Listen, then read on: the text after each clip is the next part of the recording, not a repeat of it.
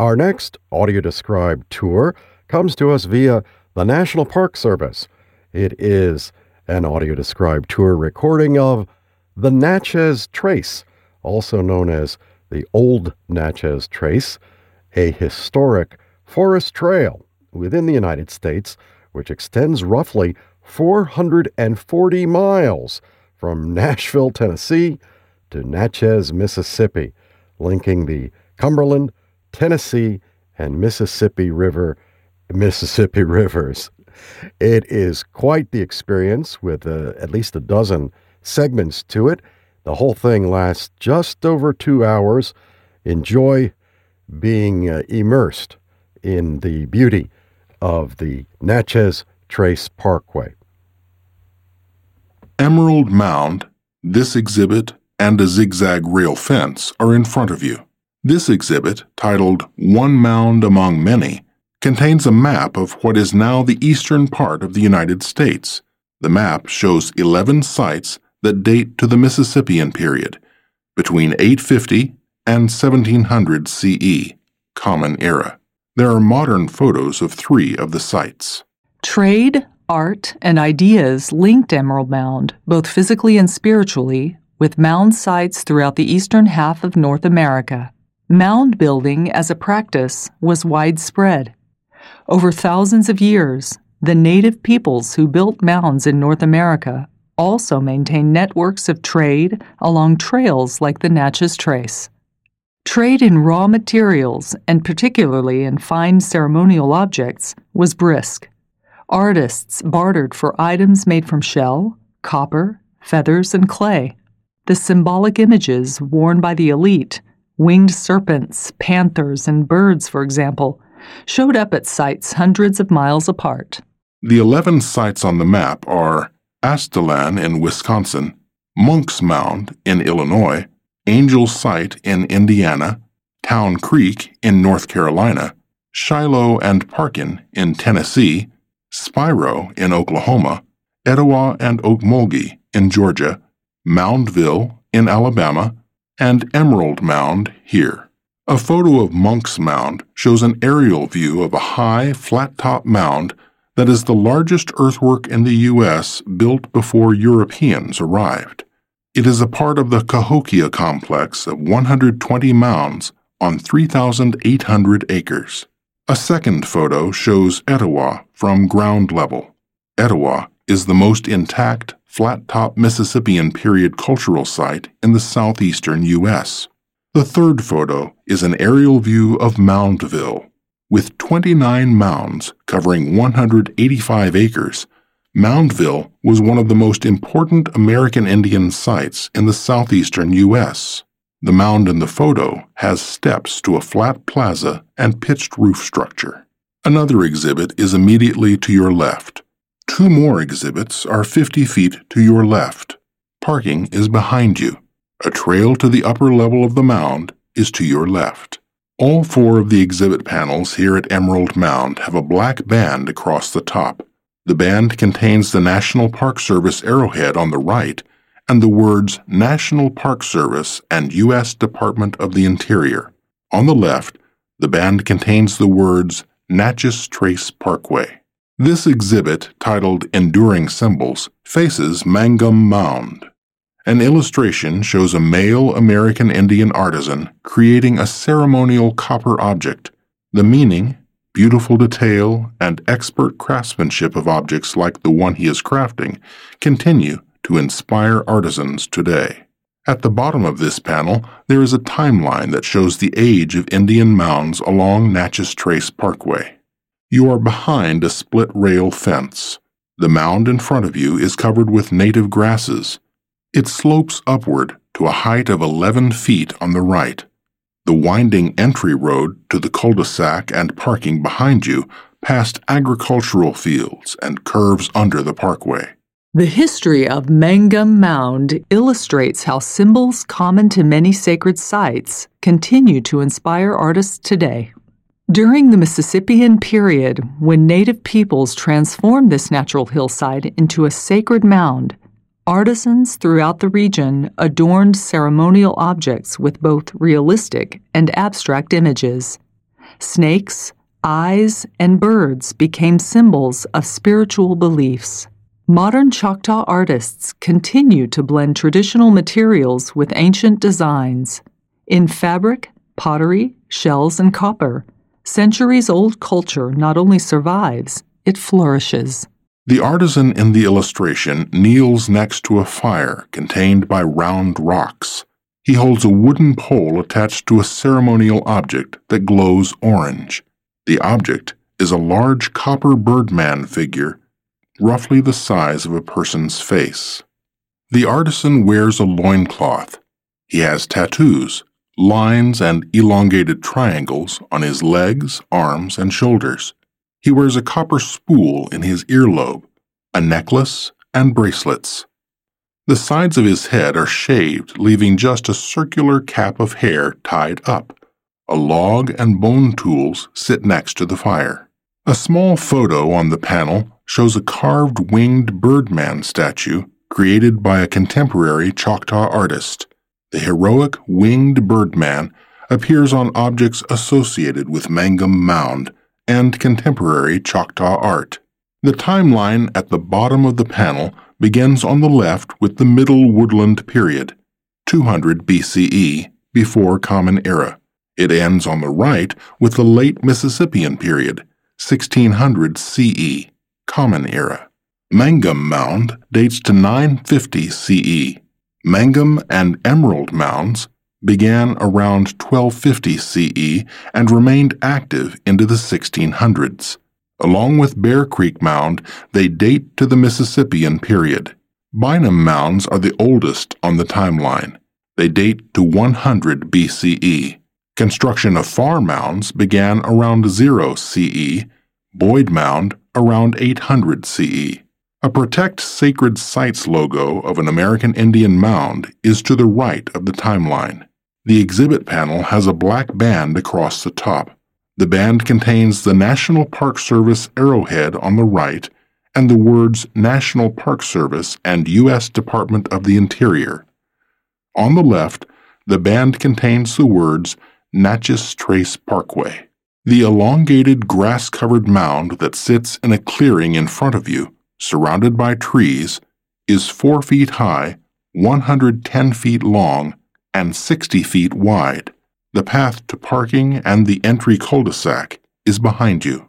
This exhibit, titled Two Mounds Become One, shows a color drawing of a male mound builder and a diagram with a mound cross-section. The diagram shows the first 2 mounds built here and how they were joined into the third, larger mound that is visible today.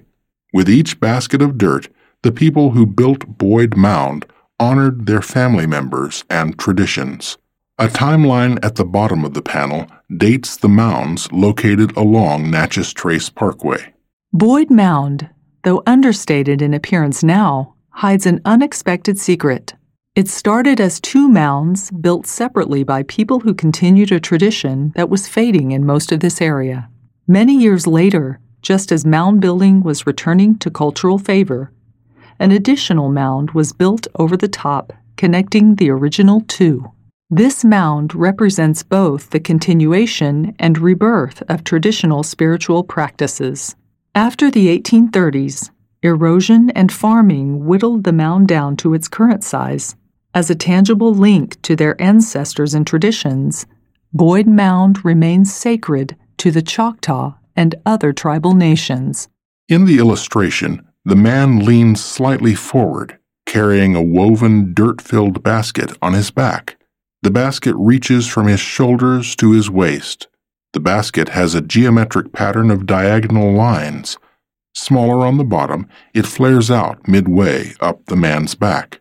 One strap goes over the man's shoulder and around his chest. Another crosses the top of his head.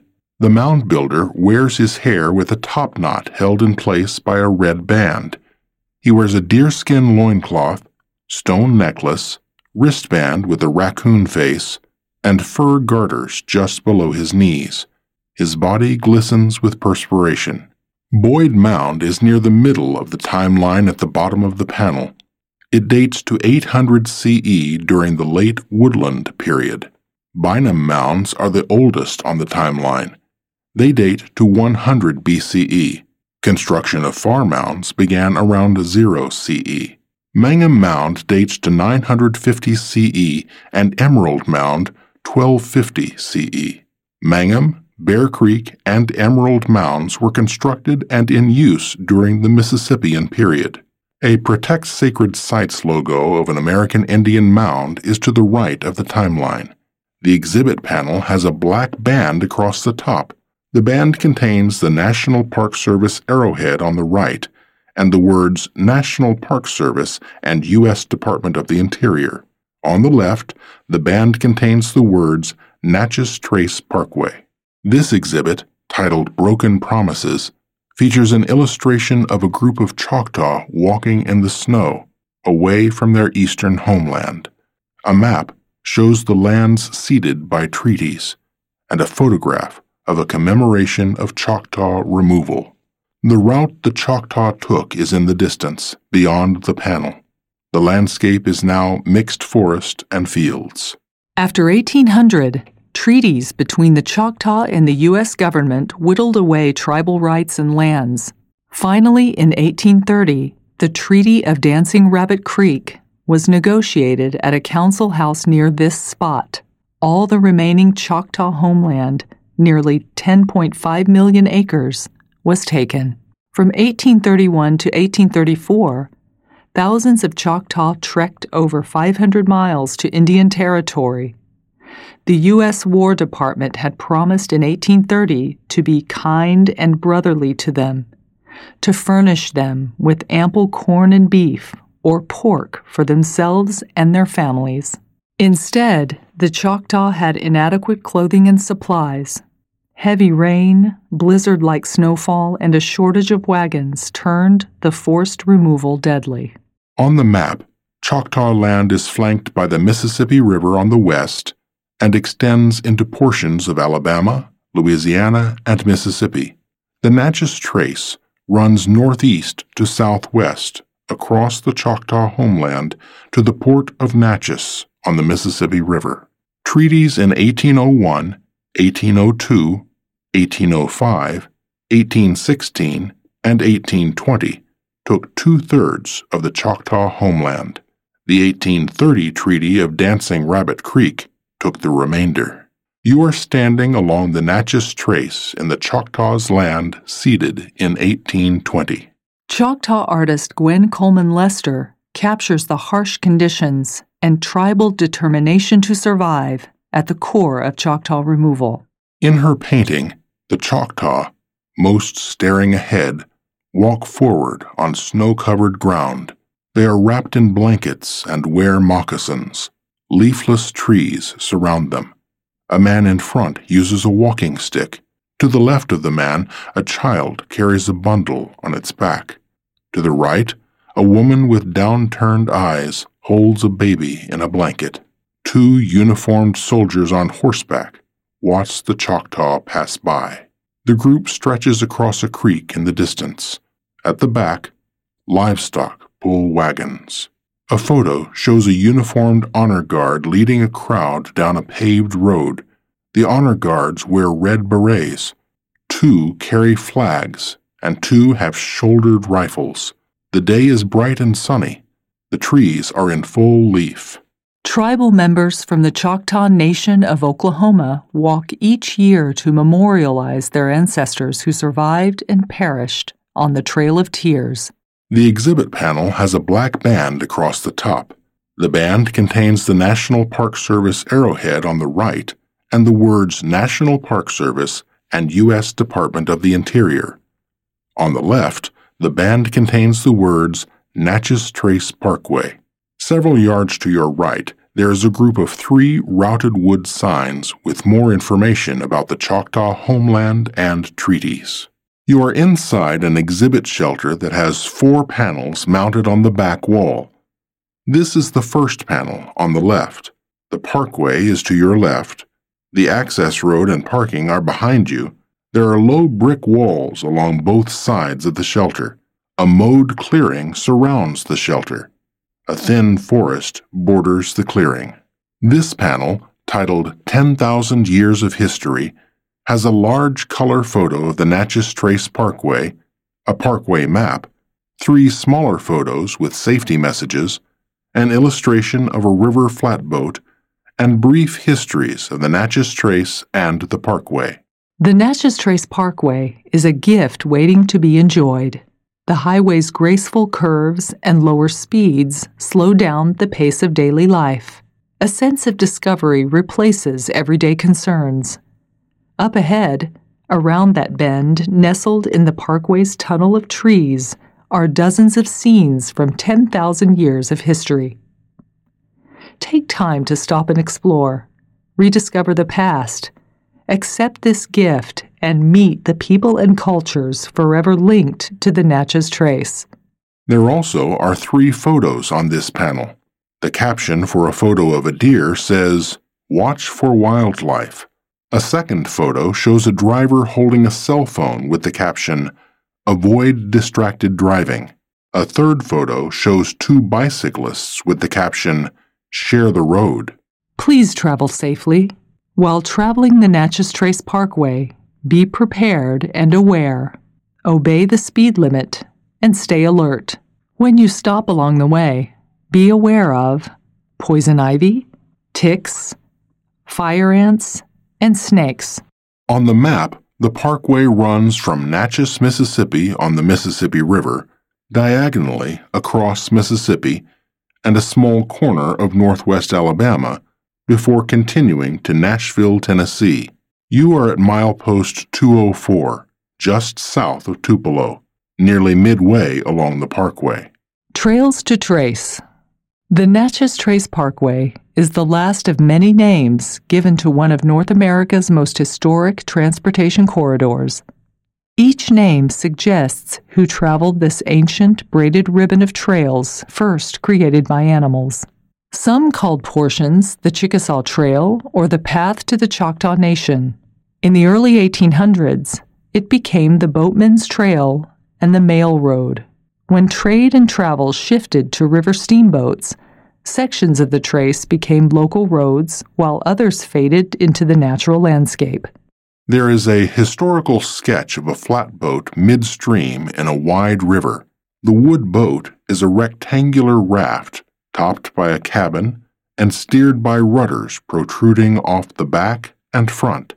The boat carries a dozen travelers and a few horses and cattle.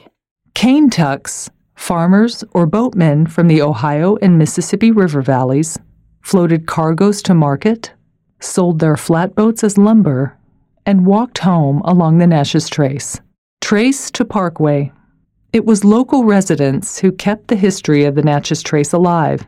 In the 1930s, their interest in preserving the legacy of the trace captured the attention of Congress. First, the federal government approved a survey of the meandering path. Then, in 1938, President Franklin Roosevelt signed the law creating the Natchez Trace Parkway. Completed in 2005, the Parkway is the latest chapter in centuries-old stories of trade, travel, and homeland. Preserved by the National Park Service, those stories live on. Discover them for yourself. The second of 4, this exhibit, titled Connect Past and Present, has a map of the middle portion of Natchez Trace Parkway and photographs and text that describe 4 sites along that segment of road. A journey along the Parkway is more than a trip from one place to another. Attentive travelers will find enduring links between past and present. The park website, brochures, and the Visitor Center in Tupelo can help you tailor your visit to your interests and available time. There are campgrounds, picnic areas, and miles of trails. One short trail leads to the graves of 13 Confederate soldiers, their names lost but their sacrifice remembered. Another trail leads uphill to one of the highest points on the Parkway, with vistas overlooking the forests and farms that still define rural Mississippi. The earth mounds along the Natchez Trace, thousands of years old, remain culturally and historically significant to modern Natchez, Choctaw, and Chickasaw. They are protected by federal law, Please respect them. The panel map locates opportunities for travelers to enjoy the parkway and the parkway's wider corridor. It shows historical and natural features, rest stops, and campgrounds from milepost 160 north of Jackson to milepost 280 north of Tupelo, Mississippi. You are at milepost 204. The panel highlights 4 stops with photos and text: Confederate grave sites and Old Trace. 13 Confederate graves and stone markers stand silently along this remnant of the Natchez Trace.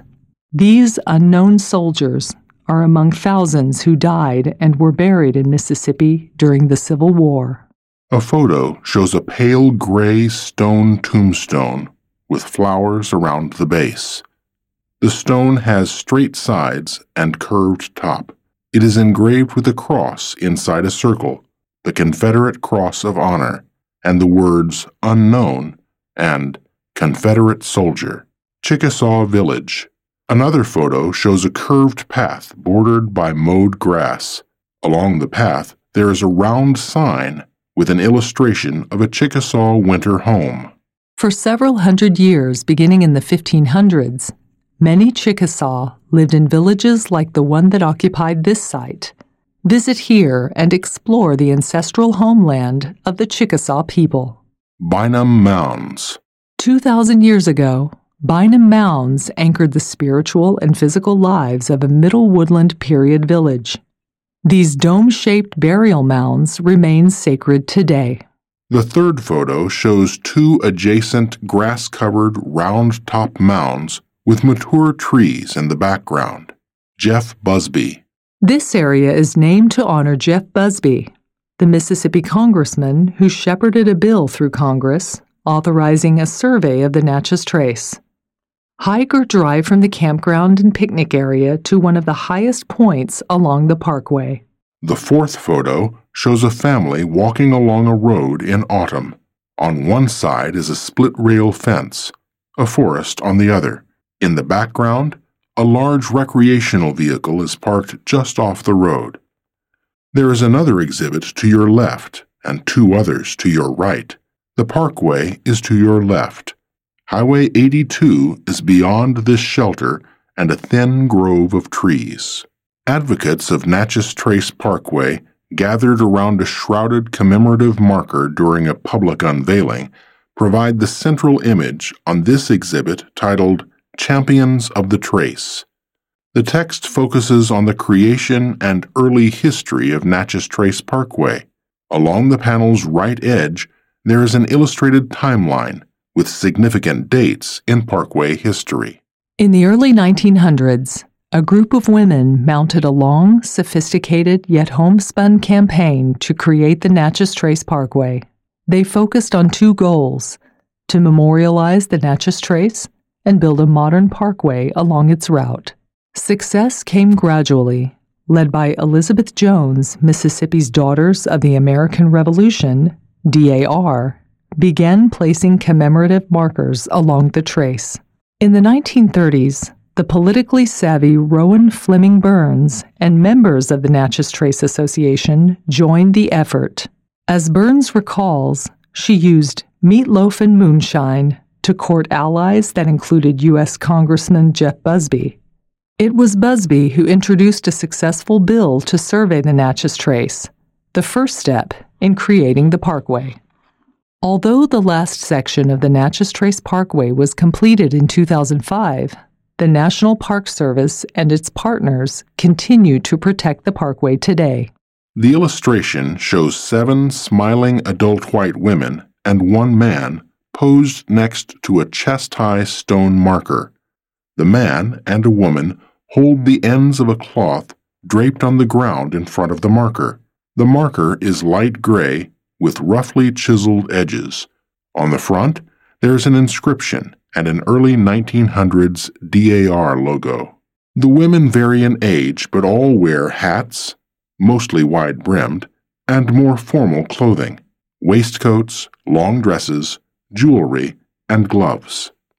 There is a group of over a dozen spectators facing the memorial. Most are men dressed in suits and a variety of hats, caps, fedoras, and bowlers. The stone marker sits in a mowed grassy area with trees in the distant background. Timeline 1908. The DAR began placing granite markers along the route of the Natchez Trace. A photo shows a granite DAR commemorative marker. 1916. A Pave the Trace campaign proposed an improved highway along the trace. 1934. The Natchez Trace Association organized to memorialize trace history. Congress approved a survey of the trace route. A photo shows a two-story building with Greek Revival columns supporting a porch. Flags hang from the second-floor balcony. An elevated platform in front of the building is draped with bunting. Several individuals stand atop the platform, while others stand on the lawn, on the building's front steps, and on the porch. Elizabeth Jones and Rowan Fleming Burns at a Natchez Trace Association gathering. A photo shows Elizabeth Jones and Rowan Fleming Burns seated behind a table in front of a flag-draped memorial. Both older white women are smiling. Jones wears a fur coat and pillbox hat. Burns has a large brooch pinned to her coat lapel. Other members of the Natchez Trace Association gather around and look toward the camera. 1938. Congress created the Natchez Trace Parkway as part of the National Park Service. There are two other exhibits to your left and one to your right. This is the last of 4 exhibits. The title for this panel, Enough to Keep You Busy for Life, is a quotation about the Natchez Trace from Eudora Welty, author, Mississippi native, and Pulitzer Prize winner. The panel illustration shows a variety of habitats along the parkway's corridor and plants and animals that live along the highway. You are standing inside an exhibit shelter that has 4 interpretive panels mounted on the back wall. This is the farthest panel to the right. The Natchez Trace provides plenty to explore. A narrow strip of only 800 feet wide is home to a surprising variety of plants and animals. Dozens of mammal species share the parkway with countless insects and more than 100 species of birds, reptiles, and amphibians.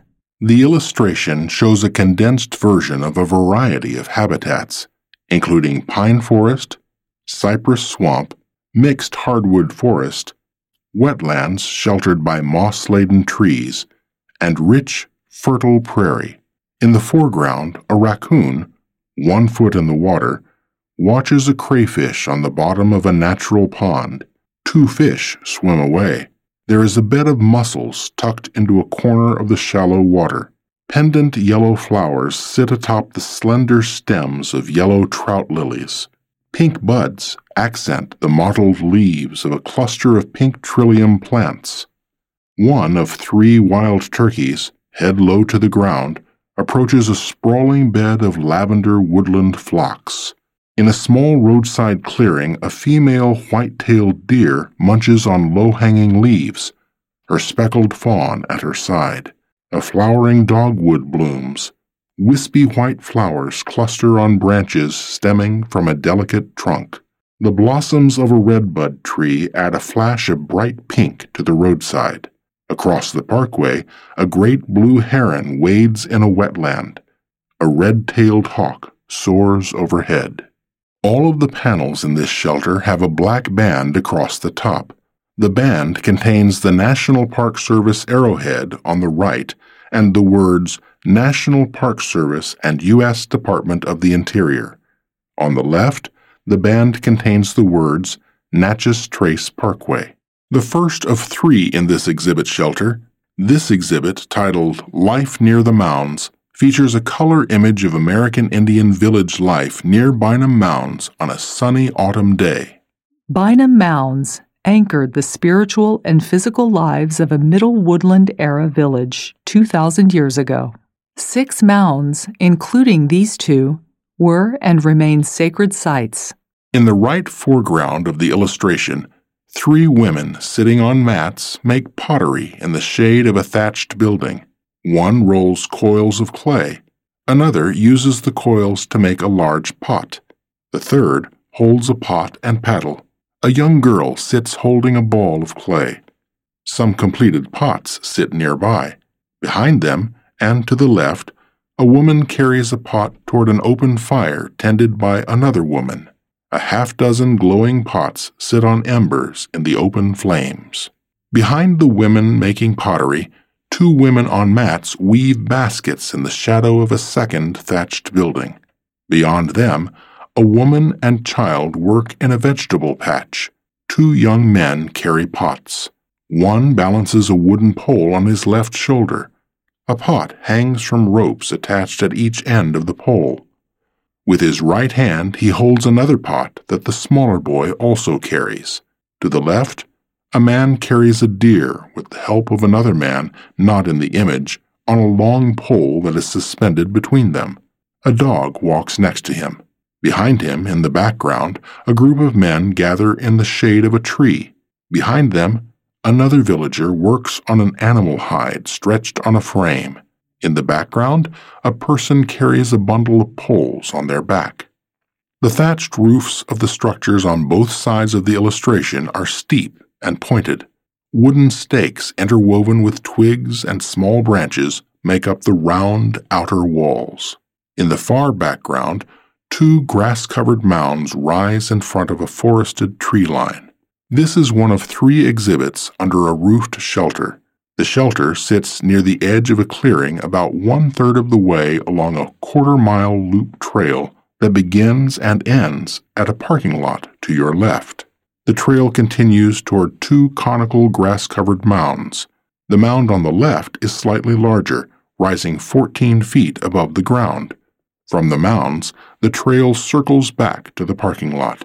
There is forest along the right side of the trail and behind the mounds. A half-dozen mature trees shade the clearing. The other 2 panels are on shelter walls behind you, to your left and right. All 3 exhibit panels have a black band across the top. The band contains the National Park Service arrowhead on the right and the words National Park Service and U.S. Department of the Interior. On the left, the band contains the words Natchez Trace Parkway. The second of 3 exhibits, this panel, titled Characteristics of Woodland Life, features a portion of the full American Indian village scene on the panel to your left. A timeline at the bottom of the panel dates the mounds located along the Natchez Trace Parkway. Life at Bynum Mounds was typical of the woodland period, the time between 1,000 and 3,000 years ago. Small-scale gardening, mound building, semi-permanent villages, and pottery each influenced and reinforced woodland culture.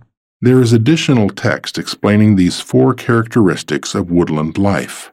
Mounds. Mound building began as a result of more organized spirituality. Gardens. Villagers planted grains, beans, and squash in small plots. Pottery. Widespread use of pottery for cooking and storage marked the era. Potters created designs and patterns by pressing fabric and cord to the outside of wet pots. Villages. People lived in semi-permanent villages. They still moved from place to place, but less often. In the village scene, 3 women sitting on mats complete the steps in making pots. One rolls coils of clay, another shapes the coils into a pot, another smooths a pot and adds decoration with a paddle. Behind the potters, 2 women sit on mats weaving large storage baskets. Beyond them, a dog stands outside a garden plot tended by a woman and child. On the right side of the painting are 2 roundhouses with tall, conical thatched roofs. There is a single grass-covered mound in the background, backed by forest. At the bottom of the panel, the timeline shows the dates of the mounds located along the parkway. Bynum Mounds, the oldest mounds along the parkway, were in use during the Middle Woodland period for around 200 years, from 100 BCE, before Common Era, to 100 CE, Common Era. Construction of farm mounds began around 0 CE. and Boyd Mound around 800 CE. Mangum, Bear Creek, and Emerald Mounds were built much later and all fall into the Mississippian period. Mangum and Emerald Mounds remained active into the 1600s. A Protect Sacred Sites logo of an American Indian mound is to the right of the timeline. There is another panel behind you on the opposite wall of the shelter and one to your left. The last of 3 exhibits inside this shelter, this panel, titled Elements of Exchange, includes a map of the locations of 10 mound sites and the approximate boundaries of the 22 Hopewellian trade cultures. The area includes much of the United States east of the Mississippi River and west of the Appalachian Mountains. The map reaches as far north as southern Canada and as far south as Florida. Many woodland-era villages, like the one that flourished here, used trade goods from thousands of miles away. Chert hand tools made their way from quarries in Illinois to villages in the southeast. Travelers from Alabama offered fine, polished greenstone celts, axes, not for use in the fields, but for ceremonies. Villagers added to their status by bartering for decorative items. Copper deposits, perhaps from as far away as Lake Superior, provided a source for ear spools worn as jewelry. Mica from North Carolina, marine shells from the Gulf of Mexico, all moved along ancient trade routes, including the Natchez Trace, tucked protectively in the packs of travelers. The boundaries of each trade culture on the map are irregularly shaped. They vary in size. Some cultures overlap. You are at Bynum Mounds. Bynum and Farr Mounds are within the boundaries of the Miller culture. One of the largest cultures, the Ohio Hopewell, occupied what is now southwestern Pennsylvania, most of Ohio, and portions of West Virginia and Kentucky. The map shows 3 mound sites inside the borders of this culture: the Adena Hopewell site, Mound City, and Tremper Mound. Kolomoki Mound is within the Swift Creek culture, the largest in the southeast. It covers eastern Alabama, most of Georgia, and northern Florida. On the left of the panel are photographs of 3 items traded across cultures. The first is a highly polished, dark green, mottled ceremonial stone axe. It is oblong, one end is narrower than the other, but not severely pointed. The second is a chunky stone used for traditional tribal game. It is a round and slightly concave light brown stone with a hole in the center. The third is a round copper ear spool worn by both men and women to reflect their social status. The spool is concave and has a green and silver patina. There is a small hole in its center. There are 2 other exhibit panels in this shelter. The shelter sits about 1/3 of the way along a quarter-mile loop trail that begins and ends at a parking lot to your left. The trail continues toward 2 conical, grass-covered mounds. A 4th panel that explains the connections that modern Chickasaw have with these sacred homeland sites is along the sidewalk at the parking lot. This exhibit, titled Enduring Heritage, shows a contemporary color photograph of 7 Chickasaw college students during a visit to Bear Creek Mound, one of several mounds along the parkway within the Chickasaws' ancestral homelands. The grass-covered mound is behind them. 3 students stand, 3 sit on the grass, and 1 kneels as they look toward a speaker on the right. As Chickasaw National Tribal Anthropologist LaDonna Brown talks to the students, she gestures with open, outreached hands. The panel contains a quotation from her. Being a modern Chickasaw, and knowing that the mounds and this civilization were created by my ancestors, it gives us a sense of belonging. A Protect Sacred Sites logo of an American Indian mound is to the right of the panel title. The spirit of Bynum Mounds remains strong. Over a span of more than 2,000 years, Native people have felt a powerful bond with this culturally significant site. Scholars may research the origin and meanings of these enduring places, But each location has a quiet, spiritual aura that survives the passage of millennia. Descendants of the mound builders, like the Chickasaw, still return here to their homeland to reconnect with their culture and ancestors. All natural and cultural resources along the Natchez Trace Parkway are protected by federal law. This panel is adjacent to Bynum Mound's parking lot. A loop trail to a shelter with 3 exhibit panels begins to your right. The quarter-mile trail continues around a mowed field dotted with a handful of mature trees. There are 2 round, grass-covered mounds 2/3 of the way around the trail.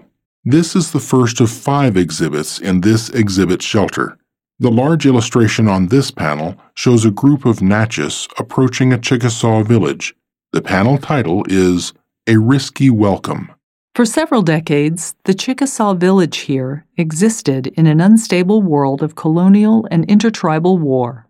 Amid everyday life, Chickasaw men gathered before a hunt. Artisans worked clay into pots, reeds into baskets, and tree trunks into canoes. Women cooked food over hot coals. Stickball challenged the athletic men near the cornfields chilled by winter. But amid the routine of everyday life, the sturdy logs of a stockade fort suggested the conflicts that threatened the Chickasaw.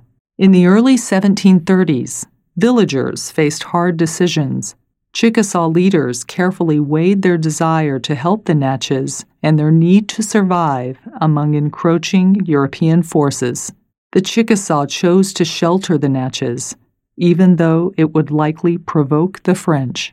At the left of the illustration, a group of 14 Natchez approach the village on foot. The men carry weapons. The women carry the group's belongings in their arms and on their backs. A dog pulls a loaded sled. The Natchez leader, dressed in a full-length animal skin robe, approaches 4 Chickasaw men. The Chickasaw man in the front wears a knee-length turkey feather cape. His arms are bent at his sides with his palms facing up.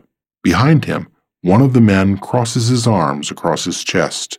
The other 2 men carry muskets. 2 dogs run toward the Natchez.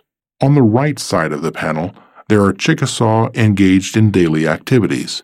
Many look at or gesture toward the approaching Natchez, including 3 men in the right foreground. They carry muskets and wear earrings, loincloths, and moccasins.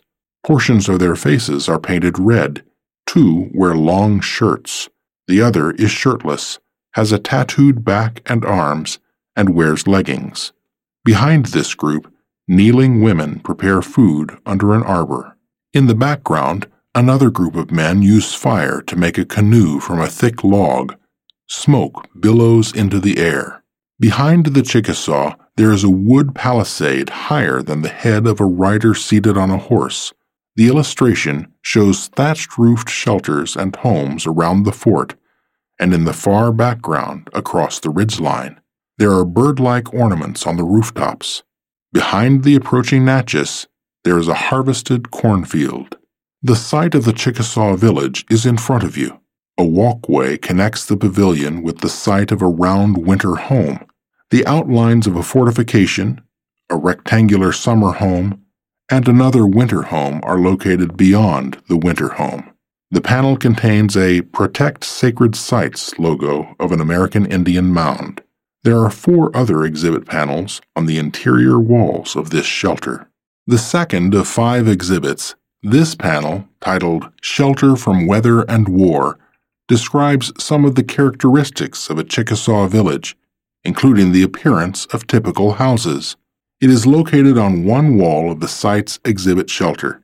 There are 4 more interpretive panels inside this shelter, 1 to your right on this same wall, 2 behind you on the opposite wall, and 1 freestanding panel to your left. The site of the Chickasaw village also is to your left. Both nature and culture influenced the Chickasaw village that stood here. The Chickasaw people generally built on ridge lines. Large villages might stretch out of sight along the horizon. Buildings were arranged inside of one another for safety. Round houses used in winter had vertical posts interwoven with cane and plastered mud for warmth. A low, curved, narrow entryway kept out the cold. Rectangular houses used in summer had openings at each roof peak to allow cooling breezes to circulate. Thatched roofs provided shelter from rain and sun. Symbolic of troubled times, a fort made of wooden posts protected village residents during enemy attacks. A large photograph shows two reconstructed village structures located at the Chickasaw Cultural Center in Oklahoma. On the left side of the photo, there is a circular winter house made from closely placed wooden poles taller than an adult. It has a conical roof supported in the center by thick posts. A carved bird sits at the peak of the roof. The other building is for food storage. It is a small, rectangular structure raised several feet above the ground on wooden poles. There is a ladder to a door. The sides are vertically set poles. The roof is pitched. The second image is an illustration of a Chickasaw village. It shows 6 structures in a clearing. In the foreground, there is a rectangular summer home and a round winter home with grass-thatched roofs. There are 2 other rectangular summer homes along the right and a round winter home in the background. None of these buildings have windows. A rectangular fortification sits in the center of the drawing. The 2 fort entrances, located on opposite walls, have no doors.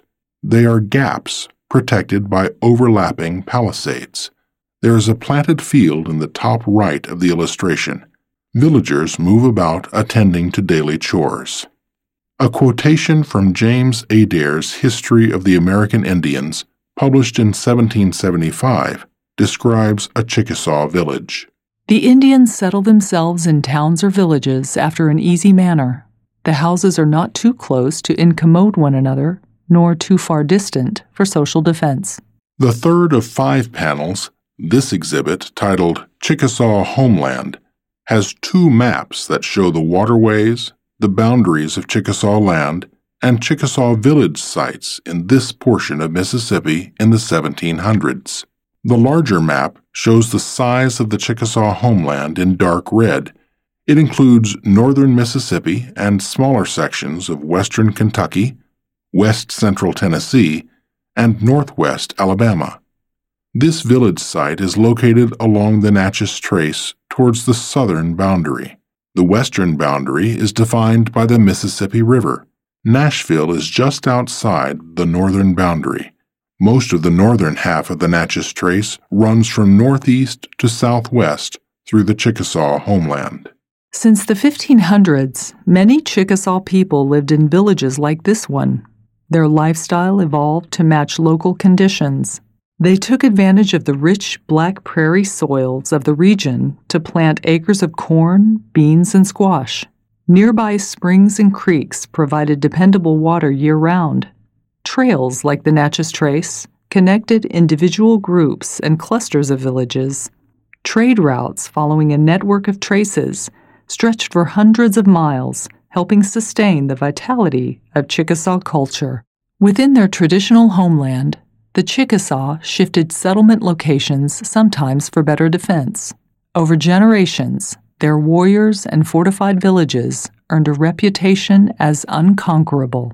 The Chickasaw population in the 1700s varied from 2,000 to 5,000, and the smaller map shows a cluster of 4 Chickasaw village sites that existed at that time. The thin, elongated sites are nestled between creeks that flow from northwest to southeast. Village locations changed over time, but never moved far from trade routes like the Natchez Trace. The map, modified from James Barnett's Mississippi's American Indians, shows that after the 1720s, the Chickasaw abandoned 2 village locations and moved to the northeast to Big Town and Long Town. Big Town is to the northwest of the old trace, and Long Town to the southeast. A "You Are Here" arrow points to a spot near the trace along the edge of Big Town. A quotation from Chickasaw Unconquered and Unconquerable by Jeannie Barber says, An ever-enduring feature of the Chickasaw homelands is its numerous traces. These 9,000-year-old lifelines wind back and forth across the length and breadth of the old Chickasaw countryside. The most famous trace is the Natchez. There is another exhibit on the wall to your left. The fourth of 5 exhibits here, this panel titled Shifting Alliances, shows hundreds of Chickasaw men, women, and children gathered on a riverbank engaged in trading and social interaction. It features an illustration by Tom Phillips called Chickasaw Bluffs Trade Fair. The arrival of Europeans in America reshuffled ancient trading patterns that had linked diverse American Indian cultures for centuries. Horses provided transportation and advanced warfare. The firearms that the Chickasaw acquired from the British gave them an advantage in intertribal conflicts. The location of the Chickasaw homeland along the Mississippi River allowed the tribe to influence European and tribal commerce. As adept traders and warriors, the Chickasaw carefully weighed their options in this evolving colonial world. From about 1720 to 1760, most Chickasaw sided with the English, while the Choctaw aligned with the French. In the illustration, the riverbank is lined with beached dugout canoes and a variety of trade goods: furs, plain and decorated pottery, gourds, squash, and pumpkins. A woman wearing a fringed dress, necklace, and armband holds a gray pot with geometric design. She wears her hair in a bun held in place with a long pin. A woman with a baby in a wrap on her back holds a woven basket filled with pumpkins, gourds, and vegetables. A girl next to her carries a basket of vegetables. 2 men, one carrying a shield and quiver of arrows, tattoos on his face and torso, examine furs. Like others in the painting, the men are bare-chested. They wear loincloths, feathers in their hair, necklaces, and ear ornaments. More Chickasaw are arriving by canoes decorated with geometric patterns. Dozens of others, many carrying baskets with produce on their backs, emerge from a forest trail. 2 women hug one another. Children in loincloths run and play. 2 women sit on an outspread fur with their infants. Some groups gather around campfires. A few dogs roam among the people. A high, eroded bluff in the background confines the river to its channel. There is one more panel on the wall to your right. The last of 5 exhibits, this panel, titled Ancestral Homeland, contains a photo of LaDonna Brown, tribal anthropologist for the Chickasaw Nation, and a greeting from the Chickasaw. Chokmah! Welcome to the historic homeland of the Chickasaw Nation, home of our ancestors and the land we frequently return to for relaxation, rejuvenation, and remembering. Chickasaw still regard this as their traditional home. They honor their life on this land by continuing practices that shaped daily life and Chickasaw culture over centuries. Neither forced removal nor the passage of time has diminished the hold that this homeland has on the hearts and minds of the Chickasaw. In the panel photo, LaDonna Brown smiles broadly. She has a round face and wears her wavy brown hair shoulder length. Her dress is pale pink, adorned with ruffles, ribbons, and appliqued Chickasaw boy and girl figures, with hair in long braids, turquoise and bright pink shirts, and black skirts and pants. Dresses like this are worn by Chickasaw women for ceremonial occasions. Ms. Brown also wears moccasins, a handmade pink, white, and green finger woven belt, a cloth bag over her shoulder resting on her hip, beaded earrings and bracelet, silver and shell bracelet, and turquoise and silver ring. Around her neck, she wears an inscribed shell pendant and small blue and white beaded leather pouch. All 5 of the exhibit panels at this location have a black band across the top. The band contains the National Park Service arrowhead on the right and the words National Park Service and U.S. Department of the Interior. On the left, the band contains the words Natchez Trace Parkway. There is another panel to your left, two on the shelter's opposite wall, and a panel that overlooks the village site to your right. A concrete sidewalk leads to the outline of a winter house. Also from this location, you can hike the Natchez Trace National Scenic Trail through the Blackland Prairie to a southern terminus at West Jackson Street, or hike north to Old Town, and then to the Parkway Visitor Center. This exhibit, titled Trade from Afar, overlooks a 90-acre site that includes far mounds. A color illustration shows trading activities and a large, open field dotted with village structures, villagers, a dog, and several distant mounds. The first of three exhibits, located in an exhibit shelter, faces the view pictured in the illustration. The closest of 6 visible mounds is 900 feet away, about 3 football fields. The tallest 2 mounds are 18 feet high. Around 2,000 to 1,800 years ago, native people built far mounds, a complex of 8 dome-shaped mounds spread over 90 acres. One of the largest Middle Woodland-era mound sites in the region, Far Mounds was near a sizable village. The people there attracted trade for everyday items and ceremonial objects. A vast trading network stretched from the southeastern U.S. to the shores of Lake Ontario. Over hundreds of linked trails, objects of copper, mica, greenstone, and shell found their way to Far Mounds. People from smaller local villages then came here to obtain exotic goods. In the foreground of the painting, 5 American Indian men look at the trade goods underneath an open shelter with a wood-beamed ceiling. 2 men stand facing each other. The man on the left has tattooed lines on his chest, arms, and thighs. He wears a loincloth, shell bead bracelet, and a spool in his earlobe. His right hand rests on his hip. His left hand rests on the side of his head.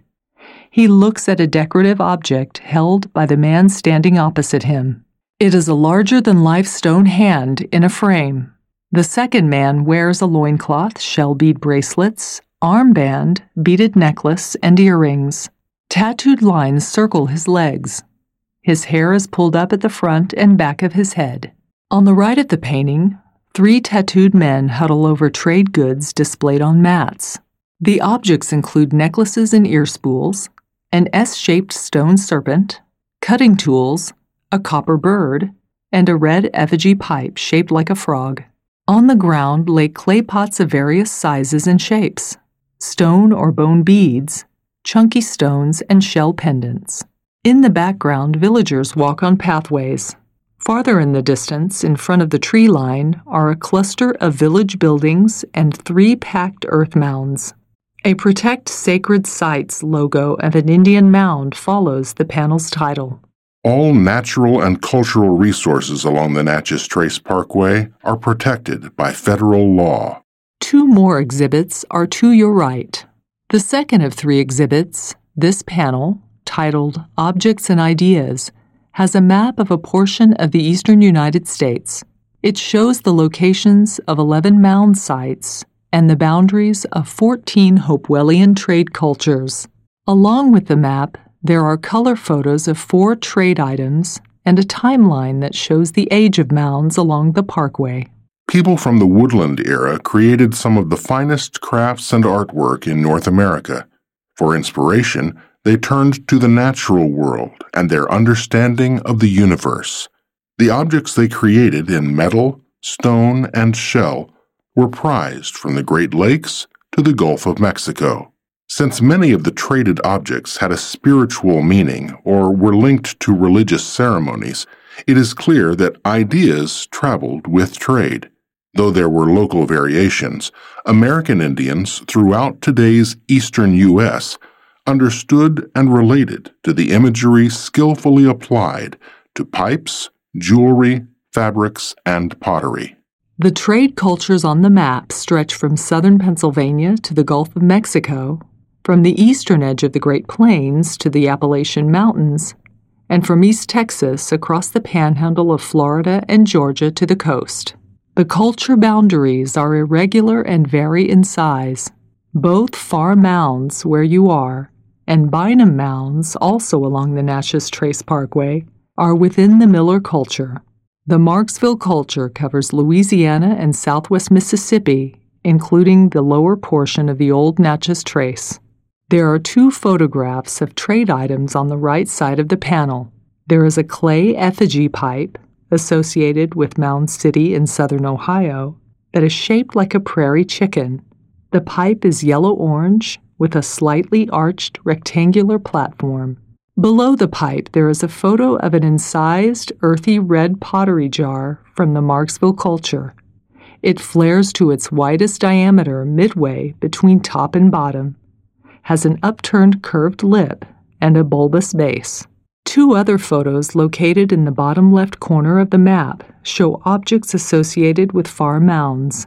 One is a dark red platform pipe, and the other a coiled reddish-brown pottery jar that is narrow at the base and lip with a decorative band around the middle. The timeline shows that construction of Far Mounds began in the Middle Woodland period around 0 CE, Common Era. Occupation lasted around 200 years. Boyd Mound dates to around 800 CE. Mangum, Bear Creek, and Emerald Mounds were built much later during the Mississippian period. Bynum Mounds, the oldest along the parkway, date to 100 BCE, before Common Era. There is a Protect Sacred Sites logo of an American Indian mound to the right of the timeline. A 3rd exhibit is to your right. The last of 3 exhibits, this panel, titled Going Home, has a large photo of a profile of a modern Chickasaw man, text, and a quotation. Like the native peoples who lived near Far Mounds, cultures around the world and across time built monuments and lasting memorials. Mounds like these are some of the earliest remaining monuments in North America. Skillfully designed and built, these mounds are a source of wonder and pride. Spiritually enduring, they become the cornerstones of civic and religious ceremonies and rituals. Modern Chickasaw feel a strong bond with Far Mounds and consider them sacred. Many return here as part of a pilgrimage to their ancestral homeland. Kirk Perry, Executive Officer for Historic Preservation Chickasaw Nation, said, I am astounded by the levels of science, of spirituality, and of community and organization evident in the creation and existence of Far Mounds and how it related to the larger region. I am proud of my ancestors. The man's face is in profile. His brown eyes gaze off into the distance. He wears a light blue shirt with a collar. His hair is wavy, graying on top and around the temples. His face bears the wrinkles of maturity. There are 2 other exhibits in this shelter to your left. All of the exhibit panels have a black band across the top. The band contains the National Park Service arrowhead on the right and the words National Park Service and U.S. Department of the Interior. On the left, the band contains the words Natchez Trace Parkway. Farther to your right are restrooms, picnic tables, and a routed wood exhibit with more information. In the illustration on this exhibit, titled Tears to Triumph, a Chickasaw wagon train moves west toward Oklahoma during Indian removal. In the 1830s, the U.S. policy of Indian removal forced the Chickasaw to leave their homeland. One of their trails to Indian Territory crossed the Natchez Trace just south of here. Although they had negotiated greater control over their forced removal than other tribes, nothing changed the Chickasaw's profound loss. Yet, they refused to be victims. Instead, they called upon their warrior traditions during the long, sometimes deadly journey west. The Chickasaw paid their own way, chose their route, and brought their belongings. Resettled, they successfully rebuilt their nation while maintaining ties to their ancestral homelands. You are looking across an open field toward the route taken by the Chickasaw wagons. The removal party passed from left to right. In the illustration, two Chickasaw riders, a man and woman, gallop into view from the left. Their horses have harnesses accented with brass and silver. The man's cloth headpiece and a blanket around his waist billow behind him. His shirt is yellow with vertical red stripes. His multiple necklaces bounce on his chest. He wears a wide, dark red cloth sash and blue leggings. The woman, dressed in a feathered bonnet, dark dress with puffed sleeves, ornamented bodice, and large necklace, rides side saddle. Behind the riders, a wagon train crosses a shallow creek and continues toward the horizon on the right of the painting. The sky is brightening below clouds. The oxen-pulled wagons are mostly covered with canvas over hoops, although some household furnishings, chairs and bureaus, are visible. Chickasaw men, women, and children walk or ride horses while dogs run alongside. The women and girls all wear long dresses with aprons or shawls, braided hair, and earrings. Some of the men wear hunting frocks, turbans, and leggings, while others wear European-style jackets, trousers, and top hats. In 2014, Chickasaw student Micah Hart said, "We weren't just leaving our homelands, we were leaving the old ones behind as well. Who would take care of them? It was a responsibility our people had honored for hundreds of years." The parkway and entry road are to your left. The walkway to parking is behind you. There is a trail from the parking area to Cave Spring. A routed wood sign has information about the spring. This exhibit panel has a black band across the top. The band contains the National Park Service arrowhead on the right and the words National Park Service and U.S. Department of the Interior. On the left, the band contains the words Natchez Trace Parkway. Bear Creek Mound sits in a grassy, mowed field. It has steep sloped sides, is 8 to 10 feet high, and covers 86 square feet. There is a wooded ravine that runs from your left around the far side of the mound. The exhibit, titled Centuries of Use, contains a drawing that illustrates the long history of American Indian occupation of the Bear Creek Mound site. It shows the mound, a Mississippian period village, and illustrations of the natural conditions that attracted Paleo people 8,000 years before mound building began at this location. A timeline at the bottom shows the age of mounds along the Natchez Trace Parkway. Bear Creek Mound reminds us of the rich physical and spiritual resources that attracted people to this site for thousands of years. Bear Creek acted as an early highway that allowed people in dugout canoes to travel hundreds of miles. The creek supported ample fish and plant life, and large animals came to its banks to drink. Food and tools were plentiful. Nearby Cave Spring was, and still is, considered pure and sacred. When mound building began along Bear Creek around 900 years ago, this site already had been used by semi-sedentary groups for thousands of years. Typical of a Mississippian period village, a ceremonial building sat on Bear Creek's flat top, providing a focus for spiritual life. Bear Creek meanders across the width of the color illustration. The area is woodland, although there is one clearing with two round thatched huts from the Paleo period, and another with a larger, later Mississippian settlement around Bear Creek Mound. The Mississippian period buildings are rectangular, clustered inside a wood palisade.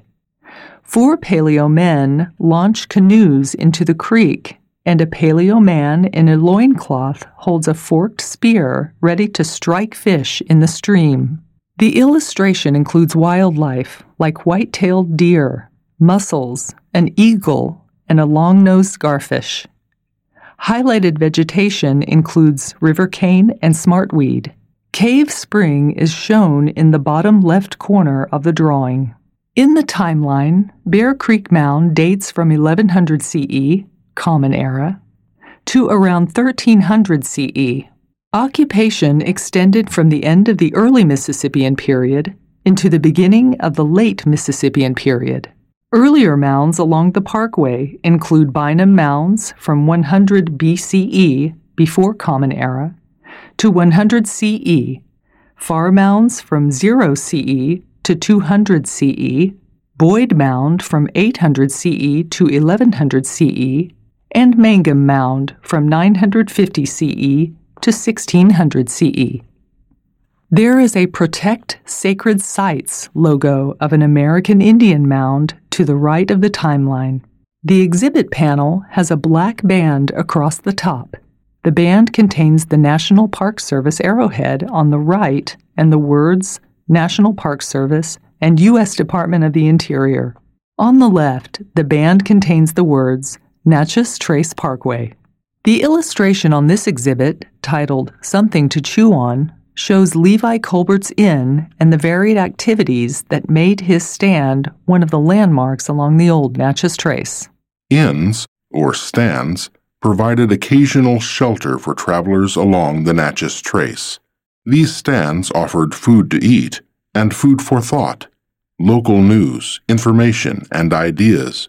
The ever-changing mix of diverse populations, whites, American Indians, African Americans, interacted at stands on a regular basis. Already a Chickasaw leader and successful businessman, Levi Colbert enhanced his influence with a stand that he owned and operated here at Buzzard Roost Spring. Trace travelers no doubt talked about Levi's stand. It was nicer than most and offered respite from the miles of footsteps that defined a Trace journey. The illustration shows a white, two-story building with clapboard siding, wood-shake roof, and 2 stone chimneys. Under a porch across the first floor of the building, there are 2 windows flanking a single door. The second floor has 2 windows with shutters. A man in a knee-length blue coat and top hat leans against a porch post, a cat at his feet. A woman churns butter in the shade of the porch. A horse is tied nearby. There are several rustic, unpainted wood outbuildings around this central structure. A woman of African descent feeds chickens near a corn crib. 2 men with hoes pause to talk while 2 travelers on horseback approach from the Natchez Trace. A drover herds cattle in the background. A Chickasaw man and woman walk up the dirt path toward the inn. He is dressed in a blue-fringed tunic, ornamental cloth belt with a geometric design, red leggings, and a red turban. He wears his hair loose and long, midway down his back. The woman smiles at the man. She has her hand in the crook of his arm. Her full-length skirt, waist-length tunic, and scarf are various shades of blue. She has long braids and wears several dangling turquoise earrings. There is a zigzag split-rail fence along the right side of the path. A Chickasaw man and woman, hats on their heads, hoe rows of garden vegetables. A woman with an infant strapped to her back with a blanket harvests pole beans, filling a basket at her feet. There are orchard trees beyond the garden. Colbert's Inn would have been a short walk up the gradual mowed slope to your right. You are standing at the end of the walkway adjacent to parking. The entry cul-de-sac is to your right. The area is mowed except for a few mature trees. A forest surrounds the site. There is another exhibit panel behind you and a path and stairs down to Buzzard Spring Roost. The path and stairs are not accessible. This exhibit, titled Bridging Cultures, contains a black and white portrait of Levi Colbert. Colbert's reputation as a skilled negotiator earned him entree into the Chickasaw Hall of Fame in 2012. Here, near the bubbling water of Buzzard Roost Spring, Levi Colbert, Itawamba Minko, bench chief, built one of the many inns called stands along the Natchez Trace. But it was Colbert's negotiating and language skills that sustained him as a tribal leader. Bilingual, with a Scottish father and Chickasaw mother, he took advantage of opportunities in both cultures. Across several decades, Colbert sat among the Chickasaw during treaty talks, Using his knowledge of both white and Chickasaw society, he protected both the Chickasaw homeland and his own interests. A dogged negotiator, at the time of his death in 1834, Colbert was trying to amend an 1832 treaty to gain better terms for the Chickasaw people. In the detailed charcoal portrait, Colbert is dressed in a high-collar shirt and jacket. The jacket has 2 vertical rows of metal buttons. A ribbon around his neck holds a large piece medal. The piece medal is embossed with a man's head. A crescent-shaped gorget, suspended from a chain, hangs below the medal. Colbert's head is bald, except for long dark hair that circles the back of his head from temple to temple and down to his collar. He wears a metal hoop earring in his right earlobe.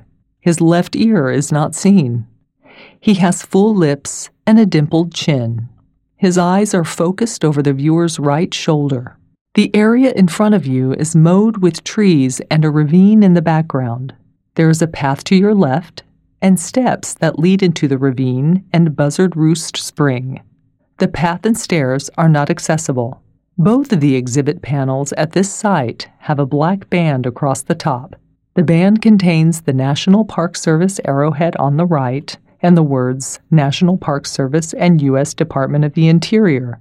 On the left, the band contains the words Natchez Trace Parkway. The illustration on this exhibit, titled Trace Travelers, captures the moment when 5 southbound Chickasaw men pass 6 white travelers on the northbound leg of their journey home.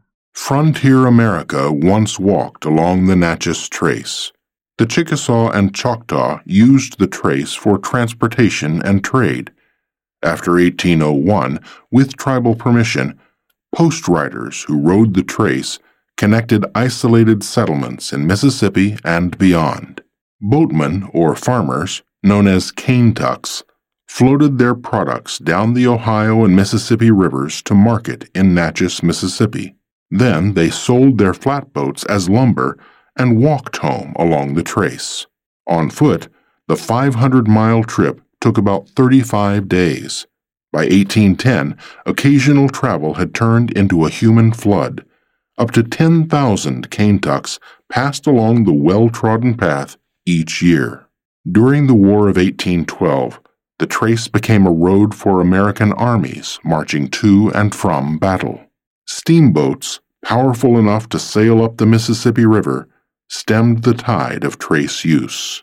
This exhibit panel is located at a rest stop surrounded by mature forest. Parking is behind you, and the walk in front of you leads to restrooms. There are picnic tables in a grove of mature evergreens to your left. The network of roads at this stop leads to several other exhibit panels. The 11 travelers in the illustration walk along a trail through an old-growth forest. Some tree trunks are as wide as any one of the travelers is tall. The forest canopy allows only dappled sunlight to reach the trail. The Chickasaw wear refined, brightly colored clothing, red and blue tunics, leggings, and feathered plumed turbans. 2 men have military-style clothing with braiding on the cuff or across the chest. One wears a fringed hunting coat that reaches his calves. Another has a thigh-length jacket made from a patterned European fabric. The Chickasaw carry weapons. 3 have muskets and 2 carry bows. One man has a quiver on his back and a bag with geometric designs slung over his shoulder. A knife is tucked into a sash around one man's waist. Another has a tomahawk. All wear ornaments. 2 wear silver armbands. The uncovered arm of the tall Chickasaw man in the lead is tattooed. He wears a bracelet and armband. His leggings have decorative garters just below the knee. The moccasins on several men have colorful geometric patterns. All wear their hair long and have earrings. The 6 white men walking from right to left are cane-tucks, dressed in a variety of well-worn slouch hats, loose-fitting shirts, and pants. Their clothes are ripped, torn, or frayed. One man wears a blue and white checked shirt, and another has striped trousers. All carry muskets or rifles, with packs or rolled blankets on their backs. A tin cup dangles from the pack of one Kaintuck. Another has tucked a hatchet in his belt. A leather pouch with a shoulder strap sits on the hip of the last man in the group. Unshaven, their beards are red, brown, and mixed with gray. Their eyes are on the 5 Chickasaw walking in the opposite direction. A flock of Carolina parakeets flies above the travelers' heads. The birds have bright red around their eyes and yellow around their necks. Their bodies are vibrant green. This exhibit panel has a black band across the top. The band contains the National Park Service arrowhead on the right and the words National Park Service and U.S. Department of the Interior. On the left, the band contains the words Natchez Trace Parkway. This exhibit, titled Safe Crossings, shows General Andrew Jackson and veterans of the Battle of New Orleans on their homeward march. Jackson and his men pause on the south bank of the Tennessee River, waiting to use George Colbert's ferry. In the illustration, Jackson and Colbert meet at river's edge. In the early 1800s, ferries, like the one George Colbert ran near here on the Tennessee River, linked segments of the Natchez Trace. Ferries carried people across the river for a fee. Post riders, Kaintucks, military troops, casual travelers, slave traders, and enslaved people took the ferries. The Chickasaw had the title to the land in this region, and Chickasaw leaders like George Colbert understood the value of safe river crossings. In 1801, in one of their first treaties with the U.S., the Chickasaw allowed the U.S. to develop the Natchez Trace into a road. The Chickasaw retained the rights to operate a ferry across the Tennessee River. You are standing in a clearing looking across the Tennessee River. The clearing sits at the top of a slope that becomes steeper as you approach the river. There is a wooded ravine to your left. Dams built in the 1900s widened the river substantially. The Parkway Bridge across the river is to your right. The loop road and parking are behind you. 2 men stand in the foreground on a sandy river shoreline. George Colbert is on the left. He wears a caped red coat, blue leggings, red and black garters, beaded belt and sash with geometric pattern, and moccasins. A wide silver bracelet encircles his right wrist, and 2 silver crescent-shaped gorgets hang around his neck. His shoulder-length black hair partially covers a high shirt collar, black neck cloth, and pierced ears. A black top hat, trimmed with feathers, sits atop his head. He stands facing the river with his right hand on his hip, a brown horse with white forehead star at his side. He looks directly at Andrew Jackson. Jackson wears a dark military frock cut to the waist in front with long tails. His white trousers, soiled by travel, are tucked into knee-high black boots with spurs. The braiding on his high jacket collar, buttons, fringed epaulets, belt, and buckle are all gold. His gloved left hand steadies a sword with gold on the hilt, clasp, and tip. Jackson wears a bicorn hat pinched in front and back, trimmed in gold, with a double cockade. He stands with his right foot and shoulder forward. Behind Colbert, soldiers on horseback wait to board a ferry. Most wear hunting jackets, frock coats, and top hats. A non-commissioned officer wears red epaulets on his black civilian coat and a tall round hat with an eagle insignia. Several men, horses, and a covered wagon are on a ferry. The boat, a raft with railings, points toward the distant shore. Forested hilltops rise above the fog that shrouds the opposite riverbank. The sky is tinted pink and gold.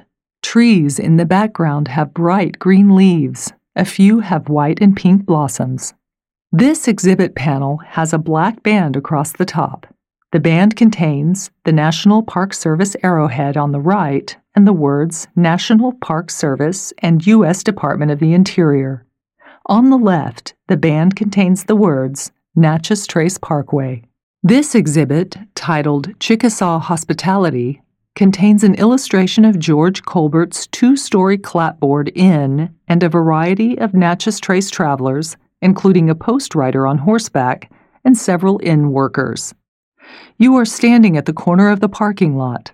The site of Colbert's Inn is in the thin forest about 50 yards in front of you. George Colbert's stand sat atop the ridge before you. As one of many inns that dotted the trace between Nashville and Natchez, it provided travelers with food and lodging. With a Scottish father and Chickasaw mother, George Colbert used his bilingual abilities and knowledge of both cultures to build a network of enterprises. As a Chickasaw, he gained the right, by treaty, to operate a ferry across the Tennessee River. One traveler, Jose Bernardo Gutierrez de Lara, described the stand that Colbert built near his ferry as a country palace. Unlike other frontier buildings, it had an abundance of glass in windows and doors. In the painting foreground, a Chickasaw man with brown skin, a black goatee, wears deerskin leggings and moccasins, a loose-fitting shirt, black kerchief tied around his neck, earrings, and a feathered turban. He holds the reins of a muddy horse. Its head is bowed and eyes closed. A white man with brown sideburns, mounted on the horse, holds a small circular hunting horn. He wears a slouch hat with wide brim, a heavy green greatcoat with cape, trousers, and riding boots. There are leather bags behind his saddle and a pommel holster in front. Colbert's stand sits in a clearing at the top of a dirt path. The front door in the middle of the first-floor porch is open wide. 4 windows, 2 on each level, have open shutters. The building has a steeply pitched roof, a large stone chimney, and a small addition attached to the back. 3 men lounge on the front porch. 2 log outbuildings occupy the same clearing. 2 women carrying baskets pause to chat.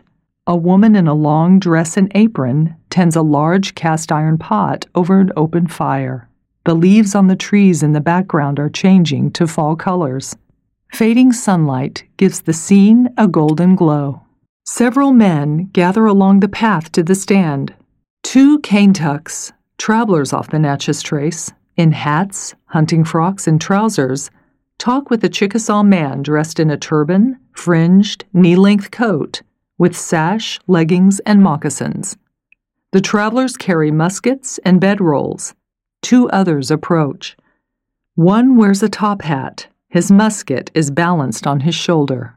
During the War of 1812, Colonel John Coffee said, I find all the Indians on the road, and particularly the Colbert family, are very accommodating to us.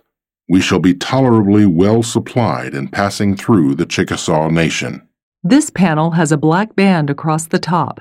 The band contains the National Park Service arrowhead on the right and the words National Park Service and U.S. Department of the Interior. On the left, the band contains the words Natchez Trace Parkway. There is another exhibit to your right and several more along the roads at this rest stop. On this exhibit titled A Chickasaw Planter, there is a full-length portrait of George Colbert and a photo of Colbert's Inn taken after Chickasaw removal. During the early 1800s, a slave-owning planter class, including George Colbert's family, emerged among the Chickasaw. George's success stemmed from a variety of endeavors. He fought with the Americans against the Shawnee and Creeks, traveled to Washington, D.C. as a tribal emissary, and steadfastly protected Chickasaw rights during treaty councils. In addition to a ferry and an inn that Colbert operated nearby, he grew cotton and raised cattle. His large plantation depended on the labor of 150 enslaved African Americans. After removal to Indian Territory in present-day Oklahoma, Colbert established another large farm. Already past his 80th birthday, he died in 1839. The portrait of Colbert shows him standing with his right hand on his hip. He has high cheekbones and dimpled chin. He wears a black turban with white and black feathers. A half-dozen blue and white drop pendants hang from his ear. His thigh-length forest green jacket is unbuttoned, and the collar is high. Beneath the jacket, a black neck cloth holds his high-collar white shirt in place. Two silver crescent-shaped gorgets hang high on his chest over a dark waistcoat. He wears silver armbands over both jacket sleeves. Across his shoulder and chest, he wears a sash with red, blue, and green droplet designs. The sash's black tails dangle below his hip, adorned with a red serpentine design and fringe. The wide sash around his waist is decorated with a green and pale orange diamond-shaped design. Colbert wears cream-colored trousers, dark blue leggings trimmed in red garters, and moccasins. In 1801, U.S. Agent for Indian Affairs Benjamin Hawkins said, Major Colbert, who ranks high in the government of his nation, has labored at the plow and hoe during the last season, and his example has stimulated others. A black and white photo in the lower right shows a two-story clapboard building with wood shingles. 3 wood steps lead to an elevated porch with no railing, but 4 posts to support the roof. The building has a single door flanked by a window on each side. 2 shuttered windows on the second floor are directly above those below. The photo shows 2 large chimneys. The chimney toward the front is taller and wider. The roofline slopes from a peak above the second floor to a single level in the rear. There are several boards missing from the building. One shutter is askew. Furnishings clutter the porch. The clearing around the building has uncultivated shrubs and bushes. The photo's caption, Though run down by the time this photo was taken, Colbert's stand was once an important landmark on the Natchez Trace. Until forced removal, Colbert and his family lived in a more substantial house near present-day Tupelo. You are standing at the corner of the parking lot, looking into the trees that surround the site and that line the roads connecting stops scattered throughout this rest stop. There is another exhibit to your left. This exhibit, titled Safe Crossings, shows General Andrew Jackson and veterans of the Battle of New Orleans on their homeward march. Jackson and his men pause on the south bank of the Tennessee River, waiting to use George Colbert's ferry. In the panel's painting, Jackson and Colbert meet at the river's edge. You are standing along a walkway adjacent to parking. The view is across the Tennessee River, now widened by water impounded by a dam built in the 1900s. There are picnic tables and grills shaded by trees in the wide clearing that gently slopes away from you toward the river. The Parkway Bridge across the river is in the distance to your right. The entry road makes a loop behind you. In the early 1800s, ferries like the one George Colbert ran near here on the Tennessee River linked segments of the Natchez Trace. Ferries carried people across the river for a fee. Post riders, cane tucks, military troops, casual travelers, slave traders, and enslaved people took the ferries. The Chickasaw had the title to the land in this region, and Chickasaw leaders like George Colbert understood the value of safe river crossings. In 1801, in one of their first treaties with the U.S., the Chickasaw allowed the U.S. to develop the Natchez Trace into a road. The Chickasaw retained the rights to operate a ferry across the Tennessee River. 2 men stand in the foreground on a sandy river shoreline. George Colbert is on the left. He wears a caped red coat, blue leggings, red and black garters, beaded belt and sash with geometric pattern, and moccasins. A wide silver bracelet encircles his right wrist, and 2 silver crescent-shaped gorgets hang around his neck. His shoulder-length black hair partially covers a high shirt collar, black neck cloth, and pierced ears. A black top hat trimmed with feathers sits atop his head. He stands facing the river with his right hand on his hip, a brown horse with white forehead star at his side. He looks directly at Andrew Jackson. Jackson wears a dark military frock cut to the waist in front with long tails.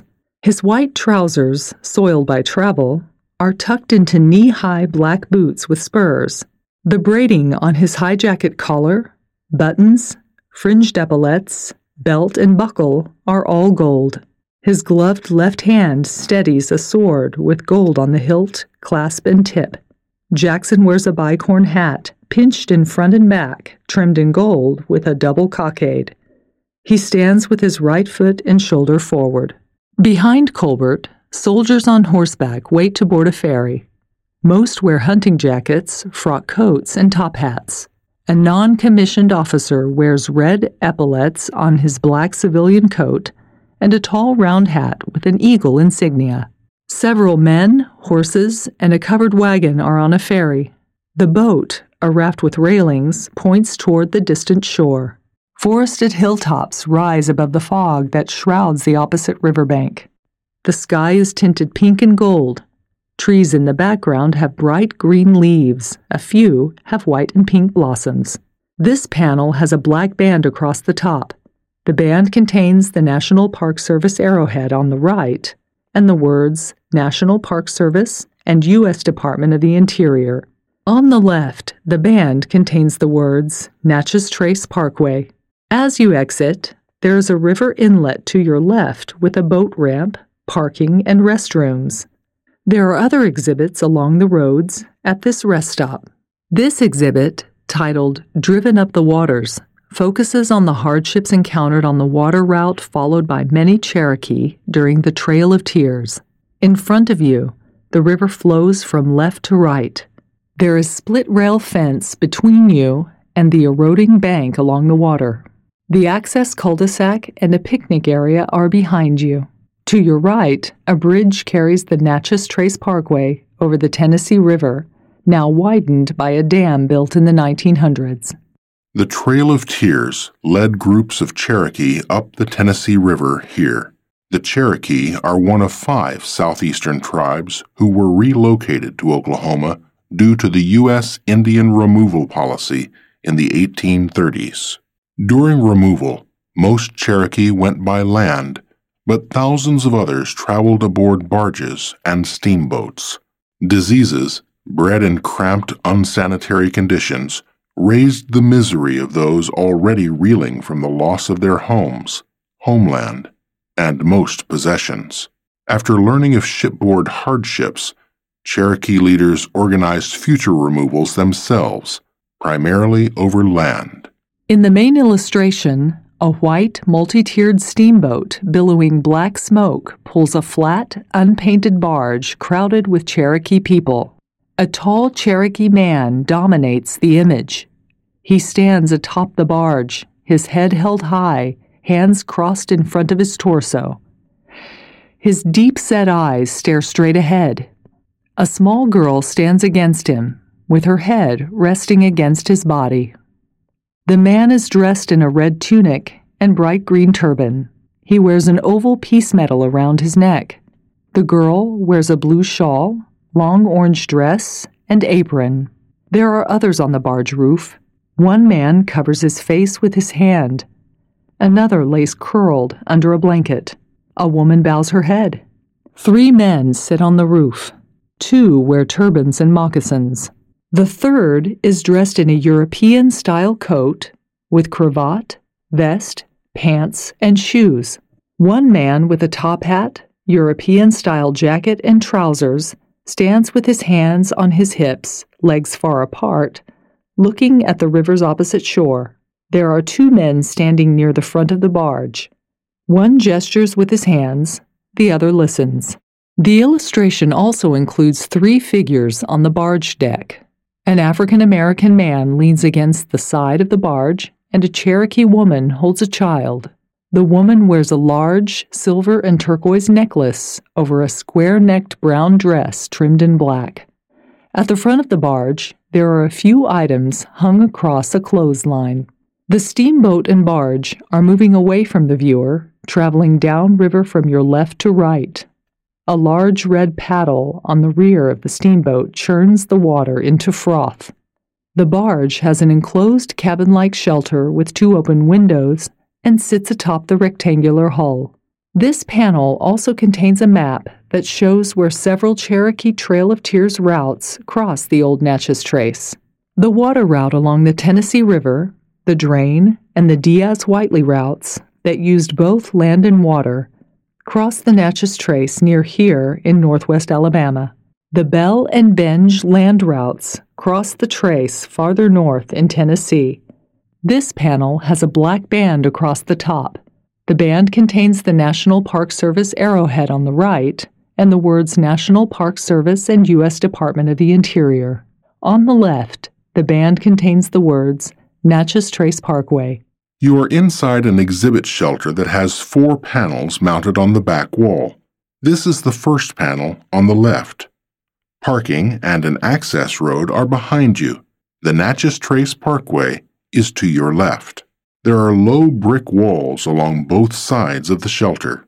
This exhibit, titled 10,000 Years of History, has a large color photo of the Natchez Trace Parkway, a parkway map, 3 smaller photos with safety messages, an illustration of a river flatboat, and brief histories of the Natchez Trace and the parkway. The Natchez Trace Parkway is a gift waiting to be enjoyed. The highway's graceful curves and lower speeds slow down the pace of daily life. A sense of discovery replaces everyday concerns. Up ahead, around that bend, nestled in the parkway's tunnel of trees, are dozens of scenes from 10,000 years of history. Take time to stop and explore. Rediscover the past. Accept this gift and meet the people and cultures forever linked to the Natchez Trace. On the map, the parkway runs from Natchez, Mississippi, diagonally across Mississippi and a small corner of northwest Alabama, before continuing to Nashville, Tennessee. You are near the northern end of the parkway at milepost 370, roughly 30 miles north of the Tennessee-Alabama border. Trails to Trace. The Natchez Trace Parkway is the last of many names given to one of North America's most historic transportation corridors. Each name suggests who traveled this ancient, braided ribbon of trails, first created by animals. Some called portions the Chickasaw Trail or the Path to the Choctaw Nation. In the early 1800s, it became the Boatman's Trail and the Mail Road. When trade and travel shifted to river steamboats, sections of the trace became local roads, while others faded into the natural landscape. This panel has 3 photos. The caption for a photo of a deer says, "Watch for wildlife." A second photo shows a driver holding a cell phone with the caption, "Avoid distracted driving."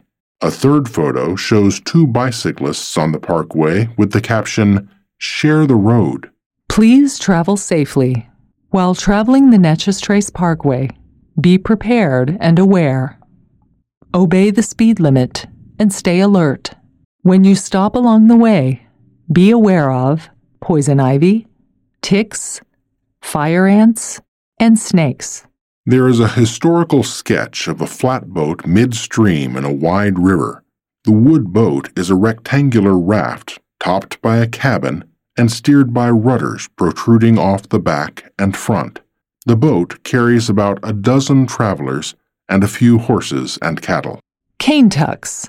Farmers or boatmen from the Ohio and Mississippi river valleys floated cargoes to market, sold their flatboats as lumber, and walked home along the Natchez Trace.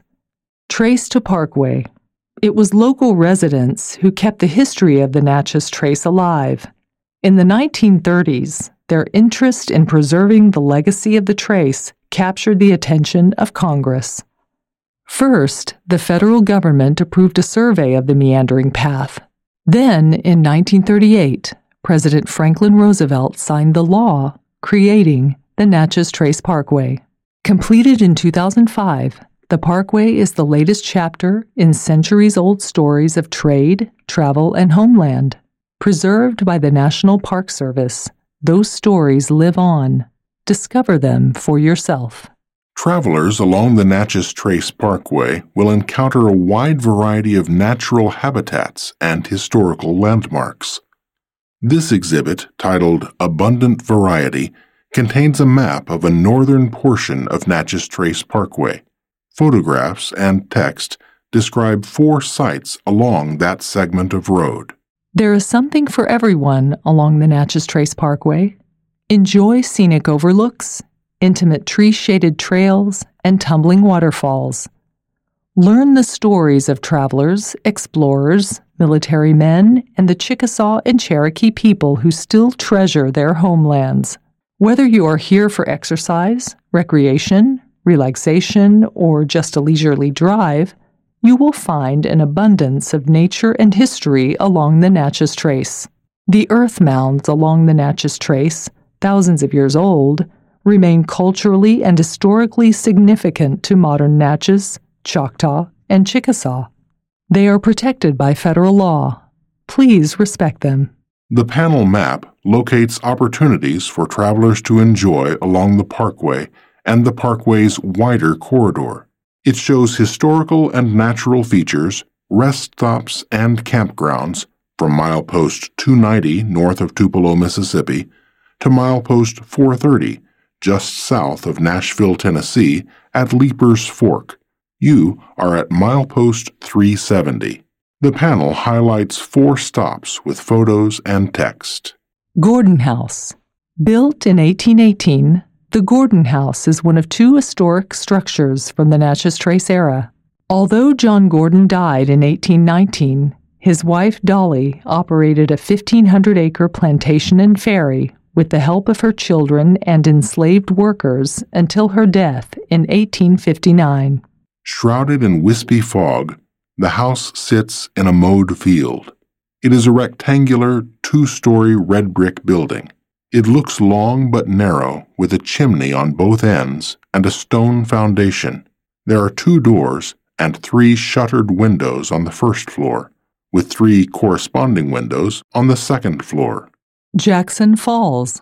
A cascading waterfall welcomes visitors who take the 10-minute hike down a steep paved path.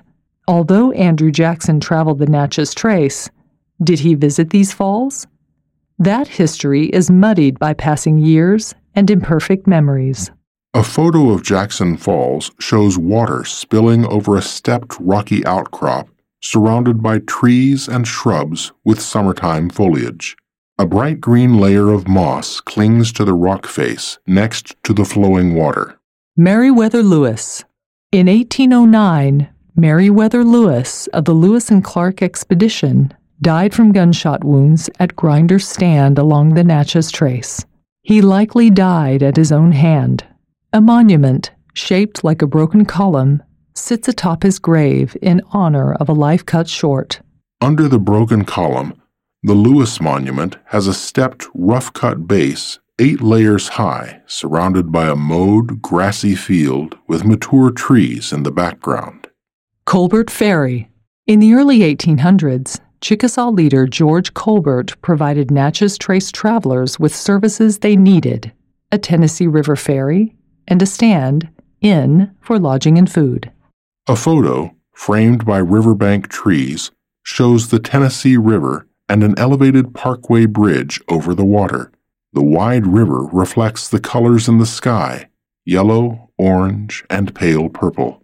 There is 1 exhibit to your left and 2 others to your right. This exhibit, titled An Enduring Past, contains an illustration that features a woman from a southeastern tribe sharing the history of her people through storytelling. Lands along the Natchez Trace Parkway remain the historic homelands of the Natchez, Choctaw, and Chickasaw people. This is the birthplace of their cultural lives. Among some of the most significant sites are monumental earthworks, mounds, created by their ancestors. Tribal storytellers remember this homeland. Children listen to elders, entranced by the achievements of the mound builders. Deeply troubled by their ancestors' forced removal from their homelands, listeners are sustained by stories of resilience and hope as their nations reestablished political and cultural traditions in Indian Territory, modern-day Oklahoma. Each year, many will return here to celebrate and honor the enduring legacies bestowed by this ancient homeland. In the illustration, a storyteller, an American Indian woman, kneels on the ground talking to 3 children seated in front of her. Her gray hair is pulled back into a ponytail. As she speaks, she leans slightly forward and gestures with her hands. She wears a white apron over a pale yellow ribbon dress, a multicolor finger-woven belt around her waist, a necklace with an oval medallion, and bracelets. The children wear modern shirts and jeans. One child has her hands clasped, her elbows resting on her knees. A second child has her mouth slightly open. The third has his head slightly cocked to one side. In muted colors that contrast with the full-color storyteller and children, background images suggest 10,000 years of southeastern Indian history. 3 American Indian men in loincloths, wearing necklaces and carrying spears and bows, stand in a haze behind a flat-topped mound and several thatched roof structures. In front of the mound, a more decorated man holds a staff with 3 attached feathers aloft as he looks toward the sky. He wears a loincloth with a diamond pattern, a cape around his shoulders, a pouch with shoulder strap, necklaces, bracelets, and a headdress of vertical feathers in a wide headband. The mound scene represents a version of the southeastern Indian creation story. The mound scene blends into a muted wagon train from the early 1800s. Both men and women walk and ride alongside the canvas-covered wagons pulled by oxen or horses. 3 riders in military uniforms carrying rifles watch as the wagon train passes between them. There are 3 other exhibits on this shelter wall, 2 to your left and 1 to your right. This 4th exhibit in a series of 4 is titled Journey of Injustice and contains an illustration that depicts the overland journey of the Cherokee from their eastern homeland to Indian Territory. A map shows several routes taken by the Cherokee during the Trail of Tears, but highlights the Bell Route. There are 3 other exhibits to your left. In 1835, a small group of Cherokee signed the controversial Treaty of New Echota, leading to the removal of over 15,000 Cherokee from their homelands. A sense of indescribable sadness and foreboding hovered over the Cherokee people as they were removed from their cherished homelands. Due to the raw emotions, illness, and death along the way, the journey became known as the Trail of Tears. Years in the making, the tragic journey began in October 1838. Both state and federal officials wanted the Cherokee removed to the west. The panel shows men, women, and children wrapped in long coats and blankets, traveling via covered wagon, horseback, but mostly on foot across a barren winter field. A man and woman kneel on the ground next to a baby wrapped in a red blanket. The woman is bent over, her head near the ground, her straw hat next to her. The man removes his hat and reaches toward the deceased infant. Other Cherokee gather round. 2 men on horseback and a half-dozen others watch the kneeling couple. 2 women, one an African American, and a child walk away. The Cherokee woman looks down toward the child whose face is sad. Others in the background huddle around fires and wagons covered in canvas. The Cherokee's clothing varies from simple and unadorned to decorative and multicolored. A Cherokee man in the foreground looks straight at the viewer. He wears a dark blue turban with red pattern and trim. His hunting frock is blue with pale fringe. He has several silver loop earrings in each ear and a silver nose ring. His lips are pursed, his brow furrowed, his eyes glaring. The panel map highlights the route from Tennessee to Oklahoma followed by John Bell and a group of over 600, including treaty supporters. It shows where Bell crossed the Natchez Trace. The highway near here is the actual Bell route on the Trail of Tears. Other groups of Cherokee followed different routes over land and water.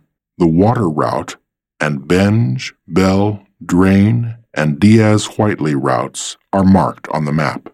All of the panels in this shelter have a black band across the top. The band contains the National Park Service arrowhead on the right and the words National Park Service and U.S. Department of the Interior. On the left, the band contains the words Natchez Trace Parkway. This exhibit, titled The Trail Where They Cried, contains an illustration that depicts the overland journey of Cherokee from their eastern homeland to Indian Territory. A map shows several routes followed by the Cherokee. You are standing at the corner of the parking area, looking into a grove of trees toward the Cherokee removal route. The parkway is to your left.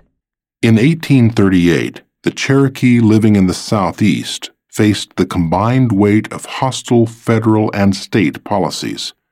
Forcible removal from their traditional homeland became a fearful, tearful reality. In the aftermath of hardships suffered by Cherokee who had already traveled west, tribal leaders managed their own removal plans. The illustration shows men, women, and children wrapped in long coats and blankets, traveling via covered wagon, horseback, but mostly on foot across a barren winter field. A man and woman kneel on the ground next to a baby wrapped in a red blanket. The woman is bent over, her head near the ground, her straw hat next to her. The man removes his hat and reaches toward the deceased infant. Other Cherokee gather round. 2 men on horseback and a half-dozen others watch the kneeling couple. Dozens of others in the background huddle around fires and wagons covered in canvas. 4 women, 1 an African American, and a child walk away.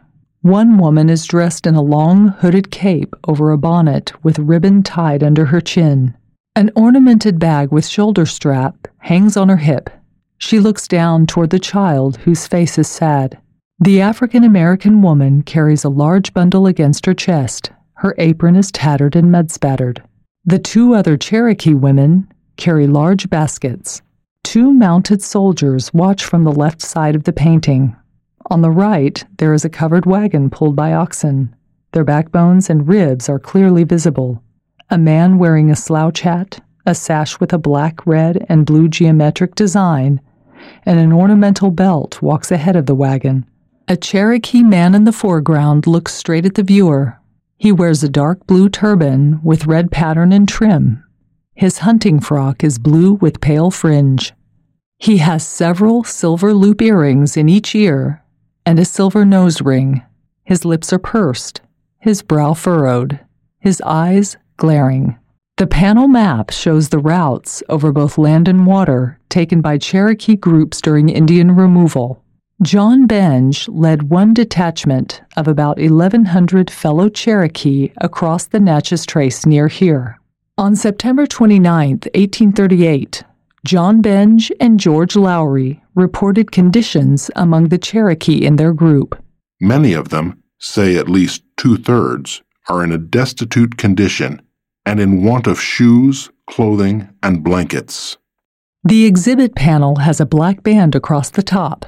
The band contains the National Park Service arrowhead on the right and the words National Park Service and U.S. Department of the Interior. On the left, the band contains the words Natchez Trace Parkway. There is one other exhibit panel with information about this site 15 feet behind you along the walk adjacent to parking.